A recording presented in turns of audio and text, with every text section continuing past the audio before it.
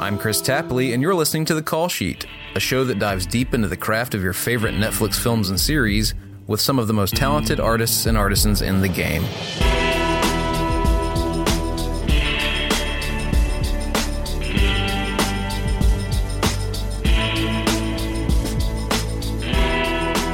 Before you hear from me this week, let's go ahead and hear from my guest first. My name is Anthony McCarten, and my craft is screenwriting.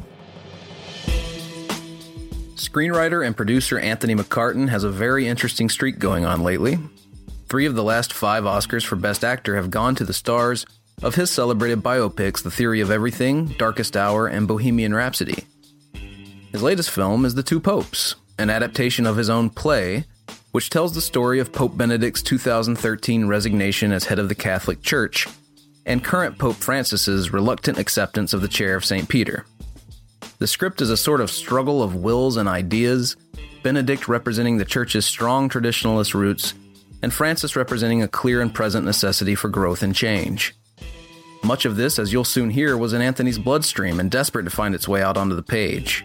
A lifelong Catholic, he had, like many, grown frustrated with the Church and felt Pope Francis was a breath of fresh air.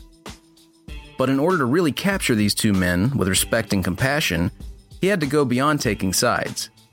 He had to understand them, to absorb views counter to his own, and to synthesize something he calls the overarching crisis in the world today, a crisis of listening. In this episode, Anthony will discuss how he simultaneously developed both the screenplay and a play around this material, and how the film allowed him to open it up.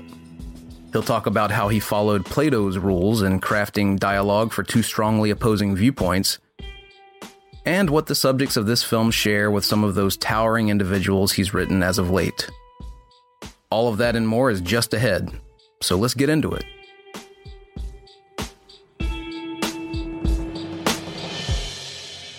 Anthony, this film was born in St. Peter's Square. You were in Rome on your way to light a candle for a departed family member, and you stumbled across this open-air mass that Pope Francis was delivering, and you were struck by the fact that there were 2 popes walking the earth. You decided you wanted to write something. How does that even begin to take shape? I asked that because sometimes I write something just to see if there's a story there. So I wondered if it was a lightning bolt or if it was just exploratory to try to find a story. It's really just following your curiosity where it leads, and my curiosity was sufficiently stirred on that particular day, just feeling the charisma of Francis, which was palpable in that square on that occasion. 5,000 or so people, probably only a fraction of them were Catholics. People just interested in him as a figure.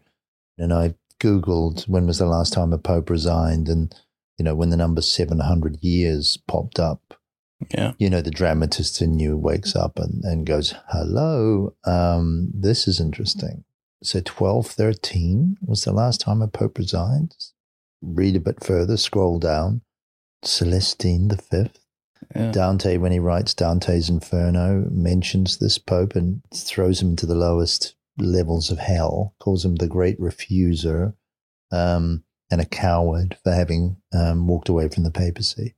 And it just started to really dawn on me that how cataclysmic an event this resignation was. So I got back to London and started just reading and just wanting to know, really. And that's often how these things are born for me, is why did it happen? And there were big gaps in the explanations. I never really believed Benedict's own explanation as to why he resigned, which was just that I'm old. Mm-hmm. If that was the case, I mean, they would all have resigned. So I smelt something fishy here and I wanted to learn. Yeah. So was it immediately like, this could be a conversation between 2 people, this could be a tete-a-tete? Like, how does it take shape as like entertaining drama? Like, how does that begin to even click? I've always been interested in debates. In the theater of ideas. I used to work as a playwright initially when I started my professional writing career, and that's often what you're dealing with. You've got characters on stage with polar positions, and the rules are ancient for these types of fights. It goes back to the dialogues, Plato's dialogues and things. You have to love both characters equally. You have to equip them with arguments of equal weight and veracity, and then you try to find a middle ground. And the sense with this project was that it could be a debate between a conservative and a liberal, where somehow they'd found a middle ground. And it seems to me in society at large right now that the middle would seem to have collapsed. And as Yeats said, the center is not held. And that it might speak to that broader conversation. The wheels started turning, and then, to do justice to a double portrait like this, you have to do your research. It has to be as true and authentic as you can make it. And that begins with research. So I did a lot of diving into what their stated positions were, translated articles out of newspapers from different languages and so forth, till I had a pretty complete picture of what their stated positions and pronouncements were. Yeah. And the artifice in this particular project was then to put those two positions into conflict with each other, to turn it into a dialogue.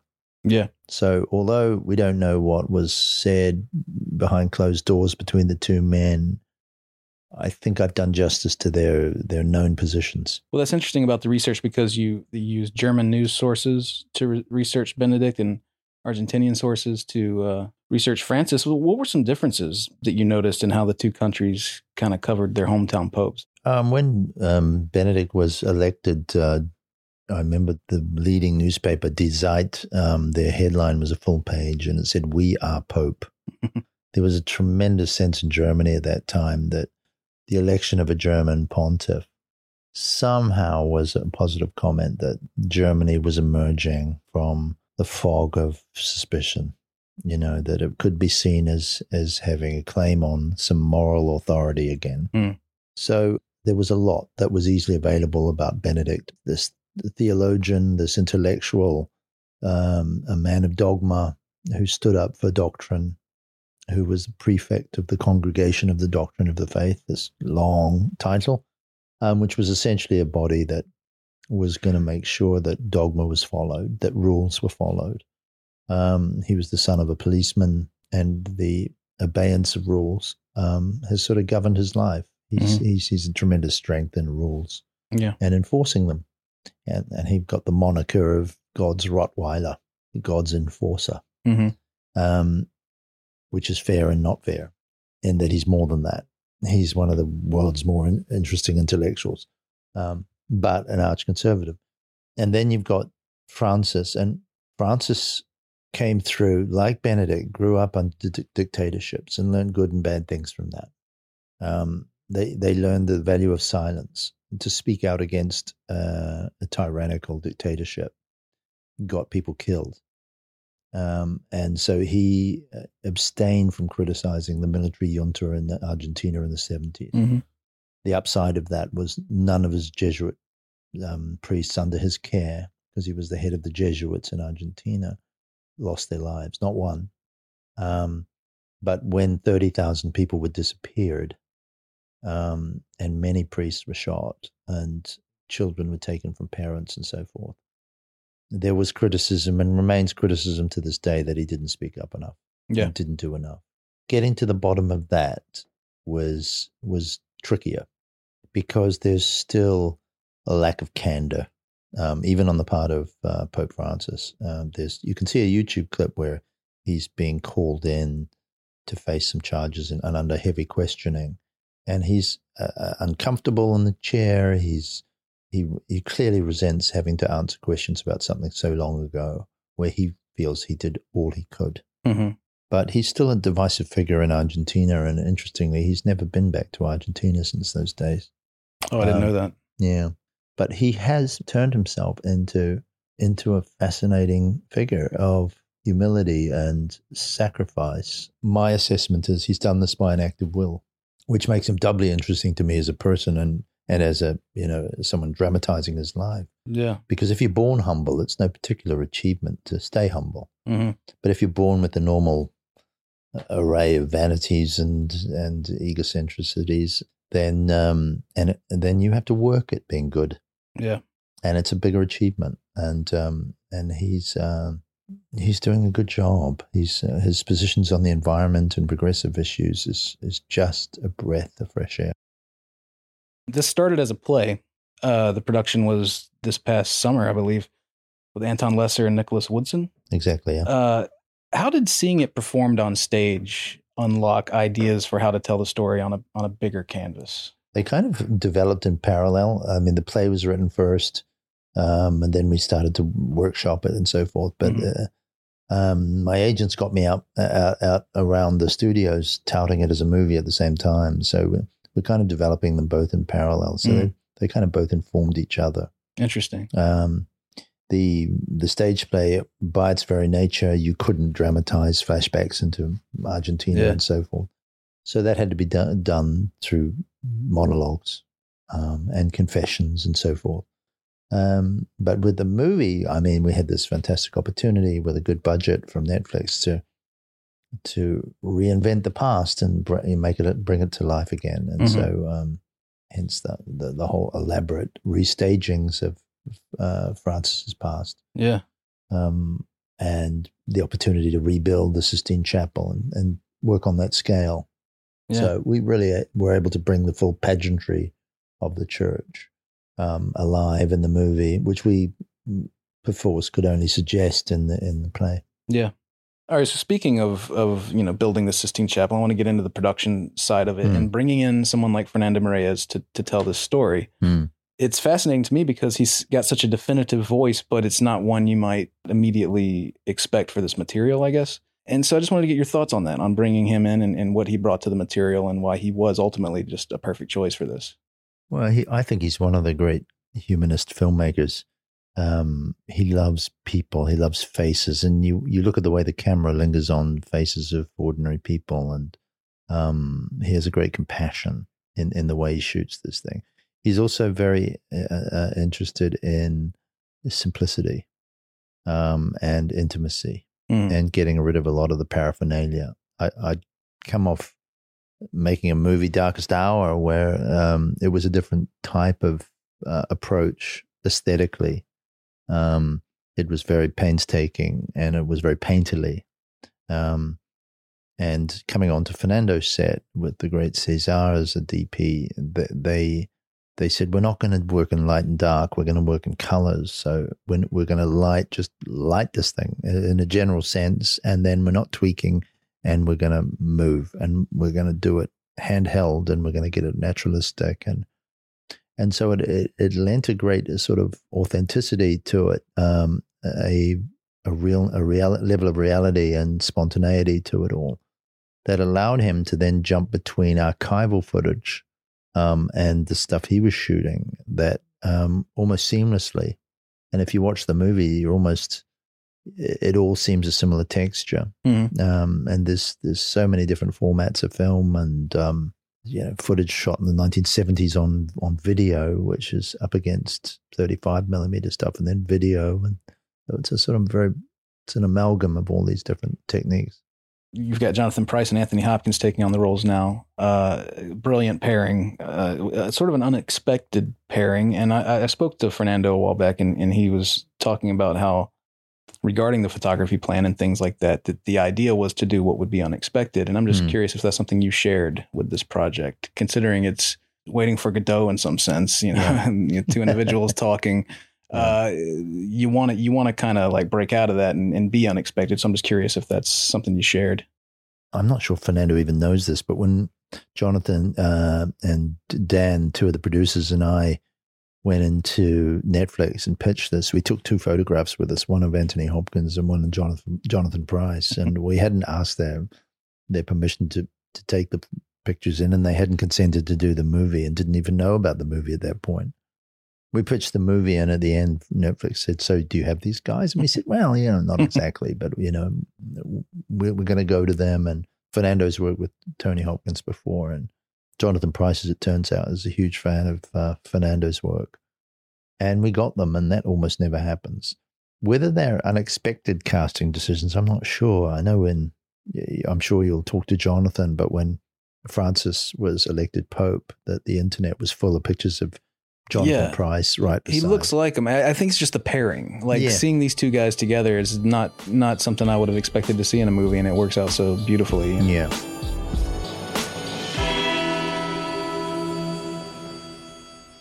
The film opens up for you a bit when you're able to do this flashback structure with Bergoglio in Argentina. And, he's having his awakening, serving with the Jesuits and everything, getting tangled up in the dirty war as we were speaking to. You said you weren't able to do flashbacks in the play, but how were you able to kind of like deal with that element of his past in the play? And obviously with the film, you're able to open up and show that, but how were you able to indicate it in the play? Well, in the play, an original working title had been The Confession. Mm-hmm. And it was my initial design to have this about two men who gain each other's trust to the point where they start to confess their sins and their humanity and their flaws. And through an understanding and a recognition of each other's flaws, then you can move forward into new possibilities. So I had contained the flashbacks in the play in the forms of a confession. So it was an extended monologue. So a lot of the research that went into that monologue, the challenge was then to make that real and to go down to the barrios in Argentina and show the trucks and the junta and the conversations, between the priests that were working in the slums. And here, this is where Fernando, availed and did some of his best works. I think since City of God, and it feels like the camera is journalistic, and it's horrifying. It's like the nightly news, as you don't want to see it. Pay tribute to Fernando and the whole team, the Argentinian crew, creating that veracity, that urgency that you feel in those sequences, which are truly horrific, So the scene, for example, where they drug one of the women who's a friend of Bergoglio, and the camera pulls back and you realize they're in the back of an aircraft carrier, and the doors are open, and then they roll these drugged bodies out of the back and dump them, and the bodies fall down, down, down towards the sea. That's described in the play. But it cannot have the power that it does in the movie. Yeah. Something that's so beautiful about the story to me is that Bergoglio obviously has these sins in his past, and he's attained a certain level of grace and a sense of feeling forgiven. And that is clearly what Benedict covets, is he's searching out the same kind of grace in his perceived misdeeds and peace. And I mean, was that something that was just in your head the whole time? It was. It was a sense of a man who was in a kind of spiritual agony. Yeah, and that he was seeking a reconnection to God. I mean, I don't know in your own personal life, but we all need a connection with something, whether it's family, whether it's with an ideology, a loved one, something on the spiritual realm, and we've all had moments which St. John of the Cross once described as dark nights of the soul. Yeah. Where that connection is severed and you feel alone and you feel lost and disconnected. And it is in search of reconnection that's the sort of motive that's driving Benedict through this, through this story. And he's just subtly envious of this man from Argentina who seems so effortlessly connected. Yeah. And it leaks its way into the dialogues. How was it for you? How do you maintain your connection? Do you ever lose faith? Have you ever lost your faith? You finally learn what he's getting at. Yeah, he seems almost accusatory at first, but then you understand that he's in need, he's in pain, and he's searching as well, and he's trying to find that place of peace, and he gets there. I don't think it's a spoiler to say that he gets there, and I think some of these elements start to explain why the film is winning all these audience awards and things, which I hope people would love the movie, but I wouldn't have said going in that it was going to be the type of film that wins audience awards. Traditionally, it isn't. A theological debate between two old men. It's usually a car chase or two. Could have got one of those in there. Yeah, just shout out to Cesar who received the Silver Frog. Yeah, at Kemery Maj, which I thought was fantastic. Yeah, it shows the sophistication of the judges too, because it's not a pristine, manicured, highly curated aesthetic thing. It is trying to capture the chaos of life and its mixed media qualities and visual storytelling. Yeah, this idea of the epic and the intimate, something you said you've kind of chased with your work. How did that translate to this project? Well, you've got a faith whose light has been burning for 2,000 years, 1.4 billion Catholics, followers. So that's epic. Yeah. And the fate of this institution then plays out in an intimate tete-a-tete between two men, even more than anything I've done probably. This combines those two things. Mm-hmm. It's just something where I love that contrast, that, the grain of sand and the universe. The stakes are higher. That what was transacted between these two very real human beings has universal implications. In my personal life, I can have an argument and resolve it. People, don't die as a result. There aren't world wars as a result. But it's fascinating when you show the implications of the intimate having global repercussions. I studied a course when I was at university called Political Psychology, and it looked at history as being really about the psychological flaws of individuals and how some childhood trauma can explain the First World War. You know what I mean? That world leaders are susceptible, and their judgments are susceptible to very intimate human trauma or experiences that inform their decision making in ways that we all pay the price. So that's sort of become a bit of a recurrent theme in my work. Seems timely too. I wanted to talk a little bit about the just the post-production situation here. Speaking earlier of the flashbacks, a lot of that got trimmed, as I understand, and I'm just curious if there was any elements of that you were sort of sad to lose. No, it's we had expanded the universe of those flashbacks and made it more Francis-centric. But as soon as we started previewing the film, audiences didn't want to leave Anthony Hopkins and Jonathan Pryce. And they wanted to get back to them as quickly as possible and get back to that conversation. So having done all the work to expand that territory, we then cut it back. Yeah. Just to its raw bones, actually. Yeah. Because, the people resented being taken away from two people they'd kind of fallen in love with. Yeah. So it was interesting and as well done as the flashbacks were. It was always a challenge to integrate them into something. Well, there's probably multiple stories you could tell here. I mean, I talked to Fernando about this, and he said there was probably 2 or 3 versions of this movie. Yeah. And all of them were good. Yeah. Since this film is a more expansive rendering of what you did on the stage, do you think you'd have it in you to do an even more expansive rendering of these two guys or this situation? I'm thinking of things like how Peter Morgan can't leave the royals alone, like maybe you and the popes. Just, what do you think? Is this something you'd want to revisit? Well, you never rule anything out, but I've kind of exhausted my curiosity with this particular subject. I'd have to have another kind of epiphany again about something that I thought was important to address here. I don't have a rear view mirror. I tend not to want to rehash. And then, regarding some of these biopics you've written lately, these towering individuals, Stephen Hawking, Winston Churchill, Freddie Mercury, and now Bergoglio and Benedict, what do you think has drawn you, perhaps subconsciously, to these specific individuals? What qualities do you think they share? I think they all found themselves in a moment in their lives when they could have gone one way and they went the other. I think we all find this in our lives where there are heroic choices with sacrifices that are attendant to those choices. Oftentimes we take the easy road. The difficult path often is a constant in great lives, and there are costs, and they all pay them. And whether it's Freddie Mercury or Churchill or Stephen Hawking, you give up things to make the most of your gifts. Yeah. But that we're all born with a life mission. And we're challenged to take up that mission. Sometimes it's way easier to just, to go, what, not today. Yeah. Well, these are people who accepted it. Absolutely. We're going to slow things down here a little bit. We'll slow things down. We're going to have some rapid fire questions for you. So just whatever comes to you on these. First of all, speaking of biopics, what's one piece of advice you would give to anyone writing a biopic? You can make the mistake of inventing too much with a biopic. You can also make the mistake of inventing too little.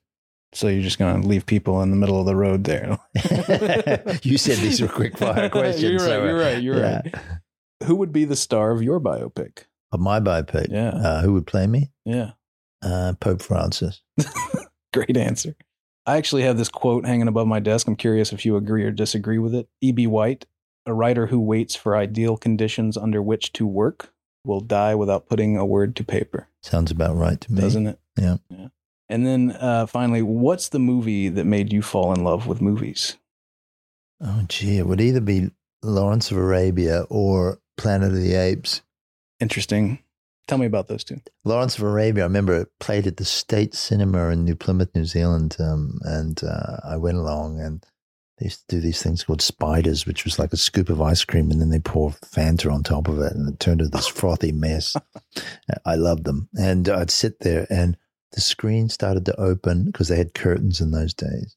And then they'd play God Save the Queen, which in the Commonwealth countries of Britain, you always have to stand up and you God Save our great. Unbelievable, but we used to. And then the screen would start to open, and it got wider and wider and wider. It was impossible how wide the screen finally was.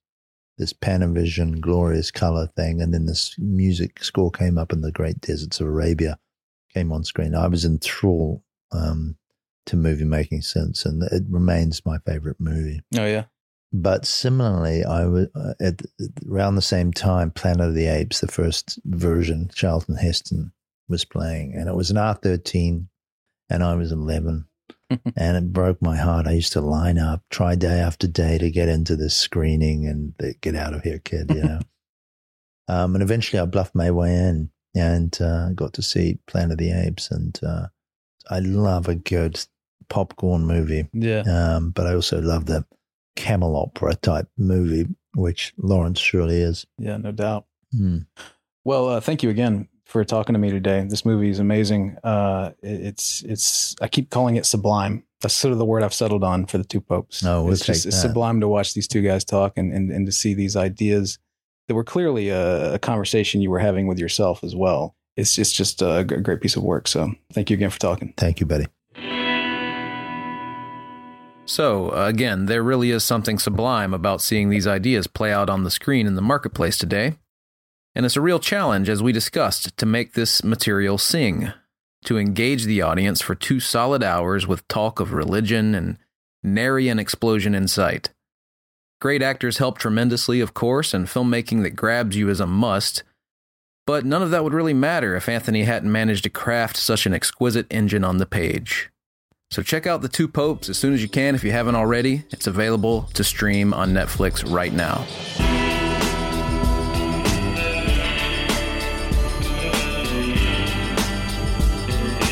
The Call Sheet is a Netflix podcast hosted by me, Chris Tapley. The show is produced by Noah Eberhardt and the team at Blue Duck Media. Stuart Park created all the original music in this episode. And a special thanks to the team at Netflix.